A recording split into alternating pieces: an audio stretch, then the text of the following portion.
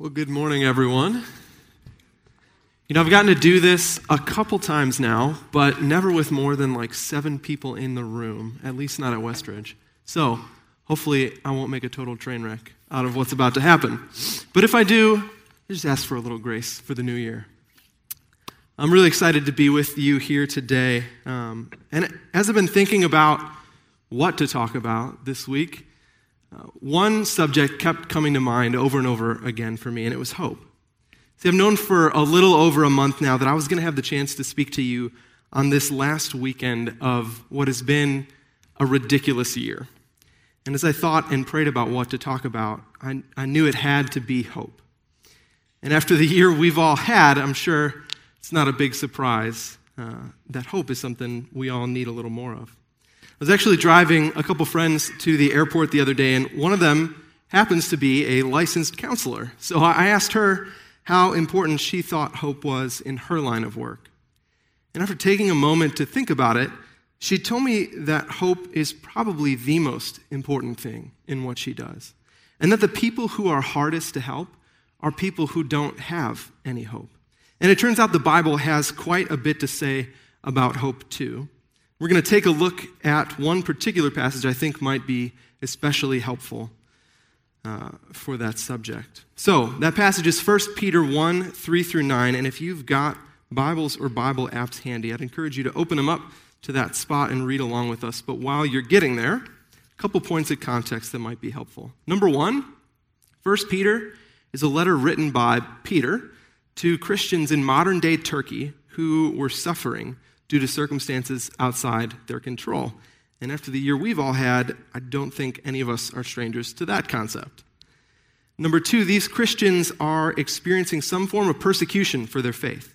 It's possible that some of them have lost everything, including their homes. And number three, this letter is meant to be an encouragement to those suffering Christians who have lost everything. And while our situation may not be quite as dire as theirs, I think it'll be an encouragement to us as well. So with that context in mind, here's what Peter says in the first part of our passage for today, chapter 1, verses 3 through 5. Praise be to the God and Father of our Lord Jesus Christ. In his great mercy, he has given us new birth into a living hope through the resurrection of Jesus Christ from the dead, and into an inheritance that can never perish, spoil, or fade. This inheritance is kept in heaven for you, who through faith are shielded by God's power until the coming of the salvation that is ready to be revealed in the last time. So after making some introductions in the first 2 verses of this book, Peter launches right in to this joy-filled expression of praise, setting the tone for pretty much the entire rest of what follows. It's as if he was just so overjoyed with what he was telling them that it just all flowed out in a constant stream. But what is it that he's so thrilled about anyway? It's this new birth that he says God has given us in his great mercy. Now, Peter's talking about some pretty deep truths here, deeper than we really have time to get into fully, but I'm going to do my best to unpack at least some of it for us because the implications for our lives are pretty enormous. So let's start with the word mercy. Now, if you've heard me speak before, you know I'm a little bit of a nerd about words. This is one that I really loved. You ever have one of those moments where your words simply were not adequate to express something you wanted to express? Like you got a gift for Christmas that was just so heartfelt and amazing, you couldn't even tell the other person how heartfelt and amazing you felt their gift was. I think that's a little bit of what's happening here with this word mercy. The Greek word behind our English translation of mercy is eleos, and it means a lot more than just mercy. It's the same word used in the parable of the Good Samaritan to sum up the entirety of what the Good Samaritan did for the wounded man on the side of the road. More than that, it's also a word used to translate a Hebrew word from the Old Testament with an even richer meaning. That word is chesed. Fun Hebrew words. Chesed is one of my favorite words in the Old Testament, mostly because of what it means, but also because it's just fun to say. Chesed. We don't have words in English where you get to go before you say them. Now, if you It's a word that tells of God's faithful and compassionate and incomprehensible love toward his people. And if you happen to grow up in a faith tradition that ever used the King James version of the Bible, you might recognize it by its unique translation there as loving kindness. More modern translations often render it as something along the lines of steadfast love. So when Peter, a Greek-speaking Jew, uses the word eleos, he doesn't just mean great mercy. He means that God, in his boundless and abundantly compassionate, steadfast love and kindness toward us, has given us this thing called a new birth. And a new birth is another densely packed yet beautiful concept. It's a little bit of a throwback to something Jesus himself said in the 3rd chapter of John's gospel. But here it gets at the idea that we've been given a fresh start, a completely new sort of life that begins the moment that we encounter and embrace Jesus for ourselves. And Peter here tells us that this new birth of ours means, among other things, that we're born into a living hope and an imperishable inheritance. The inheritance, he says, is something for the future, something glorious to look forward to. And Peter tells us that inheritance is being kept safe for us in heaven. He drives the point home even further by reminding us that we ourselves, through faith, are shielded by God's power even now. This is another nerdy word thing, so just bear with me. It's the last one, I promise. But the word behind the translation for shielded here is actually a military term. It means that God guards us like a night watchman, a sentry, a soldier who would gladly give his life to protect those under his guard. So I know I've thrown a lot at you here, especially with the maybe boring word stuff. So let's take a quick step back and recap the main points I think Peter's getting at. Number one, God has given us a new birth. And that new birth is into both a living hope and an inheritance. But if the inheritance is for later, the living hope is for now. Hope is like oxygen to the human soul. A lot like the air we breathe, we tend to take it for granted, but it has a profound effect on our overall health and well-being. Without it, life can feel rather suffocating. But sometimes we don't even realize that we're suffocating. I have an aunt who is an ER doctor, and she was able to just get her vaccination a couple weeks ago, so she joined us for Christmas. It's the first time we've seen her in months. And inevitably, the dinner table conversation turned to COVID and its effects. And she told us that one of the most puzzling things she sees in people hospitalized with the disease is how their damaged lungs can sometimes cause dangerously low oxygen levels in their blood, but their brains don't even recognize it's happening. They slowly suffocate without even realizing it. And that's a lot like what life with hope is like. Our souls slowly suffocate, and sometimes we don't even realize that it's happening. Now, I recognize, though, that even as I say that, some of you listening right now might be keenly aware of hope's absence in your life. Despair is defined as the complete loss or absence of hope, and it's a powerful thing. It's in moments of despair that we're more likely to turn to self-destructive behaviors like drug abuse, excessive drinking, self-harm, even suicide. And medically speaking, despair is often listed as a symptom of depression, but I wonder if sometimes it might actually be the cause. After all, who of us wouldn't be depressed if we had no hope at all? And if that's you right now, as you listen to this, I urge you to talk to someone you can trust about it. The worst thing that you can do when struggling with depression or despair is to suffer through it alone. And we all need a little help sometimes to find hope when we can't seem to see it for ourselves. With that said, I think even more common than a lack of hope is misplaced hope. We're shaped by what we hope in.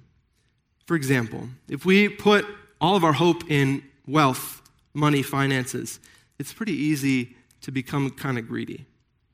If we put our hope in finding a fulfilling romantic relationship but end up single, we might end up deeply discouraged. Or if we put our hope in sports teams like the Chicago Bears, we might just be consistently disappointed. Hope is a weighty thing, though. And most of the things we tend to put our hope in aren't actually big enough to bear that weight. None of the things we've just listed are bad things, except maybe the Bears. They just aren't worthy of our hope. And even putting our hope in something like a vaccine will only yield temporary results, because when the pandemic is finally over, where does that leave us? So what does Peter mean when he talks about our being born into a living hope? And what makes this hope living hope anyway? Well, we just celebrated Christmas, the day our hope was born into the world. Because Jesus lived and suffered and died on our behalf, we can be freed from the destructive patterns of sin in our lives. And because he was resurrected, we can have a hope that is stronger than death itself. Hope that we too can experience a new sort of life on the other side of death, a life marked by redemption and restoration, free from sin and brokenness and despair. Our hope is alive because our Savior is alive. But imagine for a second what it must have been like for his followers the day before Jesus was resurrected. They had put all of their hope in this man only to watch him get snuffed out by the Roman government. And now it seemed to them like it had all been for nothing. Despair probably set in pretty quickly like a heavy fog around them. And they had so given up on hope that when they found the empty tomb the next morning, their first thought was that someone had stolen Jesus' body. But when they encountered and embraced their resurrected Lord, they found hope on the other side of that death, and despair was all the more powerfully alive. In Ephesians 1, Paul says that we who follow Jesus are a people called to hope. And he also says that that hope is directly tied to knowing Jesus. So let's pick back up in our passage for today at verse 6. Here's what Peter goes on to say. In all this, you greatly rejoice, though now for a little while you may have had to suffer grief in all kinds of trials.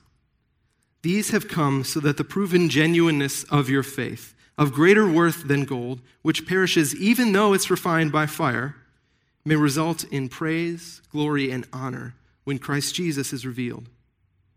Though you have not seen him, you love him. And even though you do not see him now, you believe in him and are filled with an inexpressible and glorious joy. For you are receiving the end result of your faith, the salvation of your souls. Remember earlier when Peter said that we're shielded by God's power?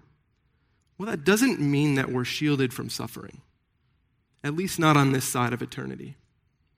Even Jesus himself was not spared from suffering, but thankfully for us, hope is a thing born out of suffering. In Romans 5, 3-4, it tells us that we who follow Jesus have reason to glory in our sufferings.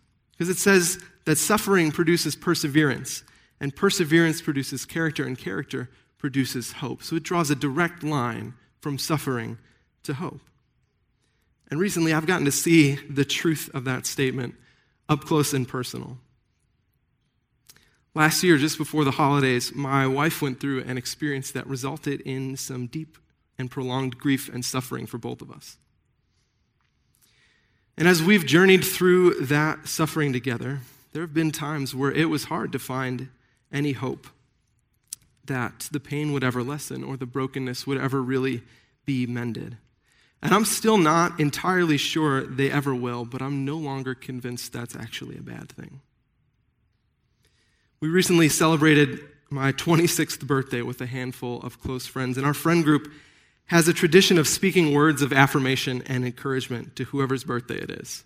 So I was deeply grateful for everything that was said to me as they went person by person, but one comment hit a little differently this time. There was one friend in particular who said something to the effect of, "You're such a hope-filled person. I always feel more hopeful when I talk to you." And I don't think that would have been true of me a year ago. And I didn't even recognize that it was true of me now, yet somehow God, in his abundant mercy and goodness, has shaped in me a hope through this year of suffering as I walked with Jesus, however falteringly I did. And the hope that he's shaped in me is apparently so vibrant and alive that it has actually begun to bless some of the people that I care most about. And I'm a little reluctant to use myself as an example, but I know that I can't actually take the credit for any of it. One of my favorite authors, C.S. Lewis, He lost his wife to cancer later on in his life. Theirs was a multi-year journey that began with a death sentence because of the cancer severity, but then progressed through an apparently miraculous healing and still tragically ended in death a couple short years later when the cancer returned. And while he was processing through that tragic loss, Lewis wrote a book called A Grief Observed.